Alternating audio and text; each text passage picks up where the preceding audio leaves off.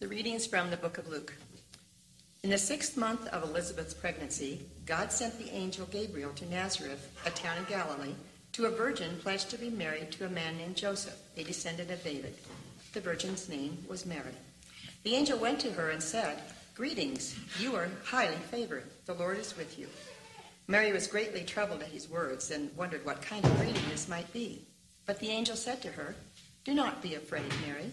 You have found favor with God. You will conceive and give birth to a son, and you are to call him Jesus. He will be great and will be called the Son of the Most High. The Lord God will give him the throne of his father David, and he will reign over Jacob's descendants forever. His kingdom will never end." "How will this be?" Mary asked the angel, "since I am a virgin?" The angel answered, "The Holy Spirit will come on you, and the power of the Most High will overshadow you.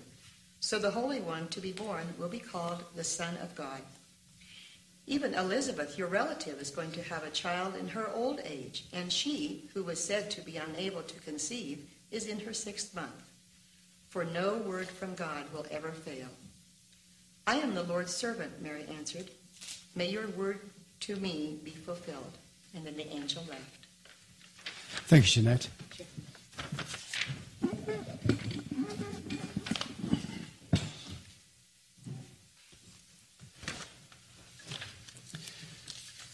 So that's the moment when Mary finds out she's going to be pregnant. And that's just such a special moment. It's actually, I don't know, do you have folic acid here? For me, the moment is when you walk into that pharmacy, first of all, and buy your first bottle of folic acid, and you know you're on the way. And then you have that knowledge that you're going to have a baby. That's such a special time. I mean, I think, Mother's Day is also difficult for a number of reasons. Although it's obviously really nice to celebrate mothers, it's difficult if they're no longer with us. That's a hard thing. Or if our relationship with our mothers was difficult in the first place. I think it's also painful for those who are not mothers and wanted to be mothers, or for those for who the idea of motherhood brings feelings of loss or regret. We have to be with that as well as the joy of it all. I think it's also strange that we put so much emphasis on Mother's Day and Father's Day, as to some extent there is an exclusivity about it. Originally, in England, it was referred to as Mothering Sunday. That was the original name of it. And, it didn't refer to mothers at all. It was the Sunday when it was actually to do with domestic servants, typical England, class system. And Mothering Sunday was the day that you let your domestic servants off for that day to return to the mother church, which they were either baptized in or they grew up in. And it was known as Mothering Sunday because they returned to the mother church. And the reason that flowers were involved is they always used to pick flowers along the way, and they'd always have flowers for the table when they went back. So it was a Sunday they went supposedly a-mothering, hence Mothering Sunday. And actually it was revived in the US by Constance Adelaide Smith, who was inspired by a newspaper article in 1913. And in 1914, President Woodrow Wilson made a proclamation establishing the 2nd Sunday of May as the official date for the observance of a national day of celebrating mothers. And it was Smith who linked that concept of Mothering Sunday, and that's how we've got the institution today. And, I think it's right that we celebrate the whole concept of motherhood. That idea on our service sheet that the Dalai Lama says that it is the Western woman that will save the world. In a sense, all the characteristics of motherhood, I think, are latent in all of us. All of us have those latent characteristics. I think it's interesting as gender stereotypes become less fashionable. It's possible to see virtues in both motherhood and fatherhood that are true for all of us. And the characteristics of those values are things that can inspire us to be better people and make a better world. I think that's the purpose of them. Because if you look at motherhood, first of all, to be a mother, you've got to be open and receptive. Without that, you just can't go really past first base. You have to receive something that will bring about that which makes motherhood possible, that which enables the creation of a child. And often we're not open and receptive to others. We're closed, and we think we can operate on our own. To be open is really one of the characteristics, the necessary characteristics of evolution. Evolution cannot happen in a closed environment because it requires the cross-fertilization from one part of a created order to another so as to create something new, something that can advance us all. So the idea of being open and receptive is a key one in our development, and it's particularly exemplified by women. I mean, look at Mary, the mother of Jesus, in that passage in the Annunciation. I am the Lord's servant. May your word to me be fulfilled. And then the angel left her. She's worried, but she's completely open and receptive to the creativity that is going on around her. I like the idea, us being open and receptive. I saw somewhere recently which has said that, so often, we don't listen to hear, we listen to reply. And we're always trying to bat it backwards and forwards, but to be really open is to completely receive. And I think that's one of the key characteristics of motherhood. And next, you have the value of nurture. The baby in the womb has to be carried as the mother's body. She eats. What she eats, the baby eats. What she lives affects the baby. And that's, such a lesson for us as a community, the oneness of the mother and child, the experience that facilitates the baby's growth, the idea of one flesh, cannot be stronger. Of us being the body of Christ is such a powerful image. I always mention that guru story when the guru is asked, how do you look after others? And the guru says, there are no others. And the idea of us being one community is so exemplified in the mother and baby. And, it leads us to see the idea of God as mother in that song that Barbara sang, the idea of God as being mother. Julian of Norwich said, God is the true father and mother of nature. God Almighty is our loving Father, and God all wisdom is our loving mother. And Meister Eckhart said, we are meant to be mothers of God, for God is always needing to be born. And the idea of motherhood. And then there is the concept as well of bearing, of actually giving birth. The pain involved for another. The willingness to go through it all for another. You can really see that birth and pain in the crucifixion. The idea of bearing the pain of others, of bearing the pain with love, rather than blaming others. That is a key aspect of birth. You don't blame the baby for the pain. And yet, in our lives, when we get given pain, we want someone to blame. We want someone to sue. We want someone, to get rid of. It's all their fault. But there is that lesson of bearing pain in love. And then there's the whole idea of, which is so key, of unconditional care. A helpless baby needs that care and feeding, and the mother gives it without thought. How often is our care and love conditional? We will care for people so long as they behave, so long as they agree with us, so long as they're not hostile. Mothering shows us the nature of unconditional care. And then there's the letting go. All the way through this area of motherhood, there's the letting go. I always think it's so poignant, that moment, when Jesus is told, while Jesus is talking to the crowd, his mother and brothers stood outside, wanting to speak to him.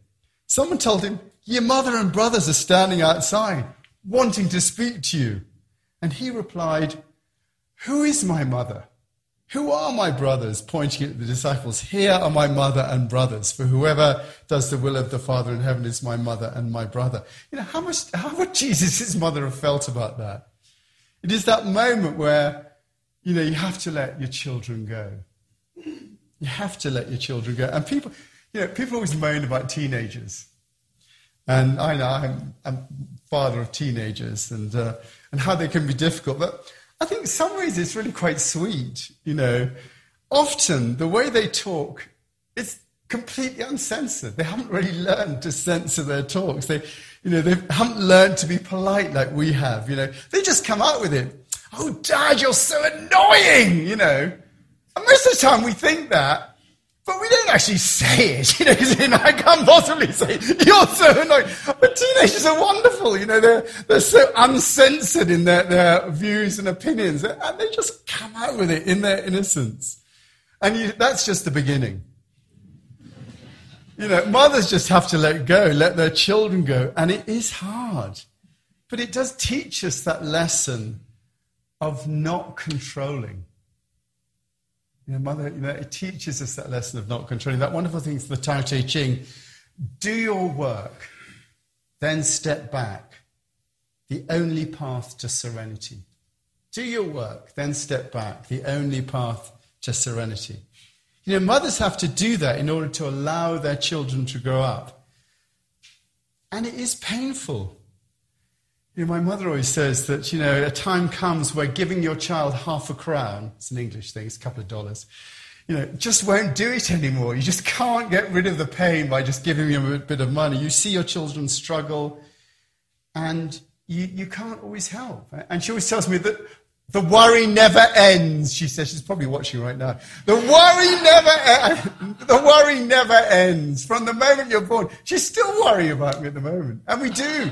We worry about our children, all the way through the time. And then there's the final letting go. And it says in the Bible, now there stood by the cross, this is when Jesus is dying, Jesus' mother and his mother's sister and Mary Magdalene. When Jesus therefore saw his mother, he said to his disciple who he loved, woman, this is your mother. Behold your mother, and woman, behold your son. That ultimate pain that mothers bear, as do fathers. But we're talking about mothers here, of totally letting go. When that worst happens and you lose a child, that terrible letting go. And the love that's required to know the absolute specialness of that child and that child fulfilled their place. And yet we have to let them go, and we have to be grateful for what we received. The virtues of motherhood are really those virtues that we do need to make a better world. They've always been there. But it's all of us who need to take them on in all circumstances. We need to adapt and learn to adapt those values in our own lives. And it's because of this that we're celebrating, I think, mothers today. We recognize that. Not just to say thank you, which we do, but to remind ourselves of what it means to love at an intimate level and to create at that level. We all have, I think, to become mothers and to live out those values in our lives with each other, to be open and receptive, to be one with our neighbours, to bear the pain that they give us, to care for them unconditionally, to let them go, and to see them in their suffering without being able to do anything about it. The Dalai Lama doesn't mince words when it comes to women. He's said on numerous occasions that he inherited his prodigious compassion from his mother. He believes that women, with their nurturing instinct, are naturally more compassionate. He wants to see more female ministers of defence, and he's delighted that Spain, I think of France now, has one. And if wars are a fact of life, he says, it'd be better if women were in charge, according to him, since they are more likely to empathise with those who suffer during conflict. And so on this Mother's Day, we all have to take responsibility as mothers to give birth to peace and justice in the world, to care for the sick, and to be sensitive to the needs of others. You know, male societies have pretty much got us this far, and to go any further, it's going to really take that feminine wisdom that has to take over and weave the bonds that will connect us all as one society. And to a large extent, help us men to develop our feminine side, you know, to let go of the desire to be right, our desire for control, our lack of desire to be vulnerable, our unwillingness to be vulnerable, our desire always to win approval. And that applies it to family life, in our friendship circles, in our community life, and also in our political life. After the offertory, I'm just going to give you an opportunity to speak if you'd like to. I mean, we may get a vast silence, or I can kneel up here and you can come up like the children and talk to you, but I thought I'd encourage you. Just to give an opportunity to speak about anything about your relationship with motherhood. We have a new mother here, which I'd just like to welcome you both into the chapel. Maybe we'll have a word from you afterwards. It's absolutely fantastic to have you here, newest mother. And I'll just give you an opportunity to do that. I always say this beforehand, it's a pre-med, so you can think about if you do want to say anything. And dads as well, to talk about mothers. I'm just not just about women, but anybody, if they want to say something. So let's just pray. And we do pray for ourselves and our ability to take on those virtues, that balance of care and empathy.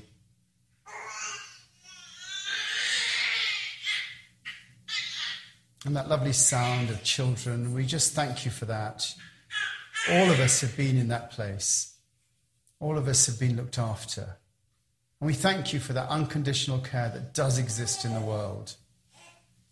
And Lord, we just pray that care for our leaders. We pray for it in their hearts and in their minds, that they may be touched on this Mother's Day in a special way. We pray for that care and nurture to come into our world, to look after those who are in war zones, in prisons, who are hungry, facing difficulty, homeless, facing oppression. We pray for that spirit to go into the oppressors, into those who can give food, into the care of the doctors and the nurses. And we especially pray for those who are important to us as our community. We particularly pray for Tricia Nichols, for Patricia Hill, for Will Welsh, for Barbara Orcutt, for Sandy St. John, for Bill Archer, for Nathan Morse, for Sophia Layton, for Casey McClanahan, for Bo Torther, for Jamsin Bagogadan, for Don Howell, Anne Bayard, Mike Bansavage, for Father Joseph Boyle, for Bishop Rob O'Neill, and for Lee Mulcahy. We just pray for all these people, members of our community, in difficulty of one way or another. Ask your blessing on them in Jesus' name. Amen.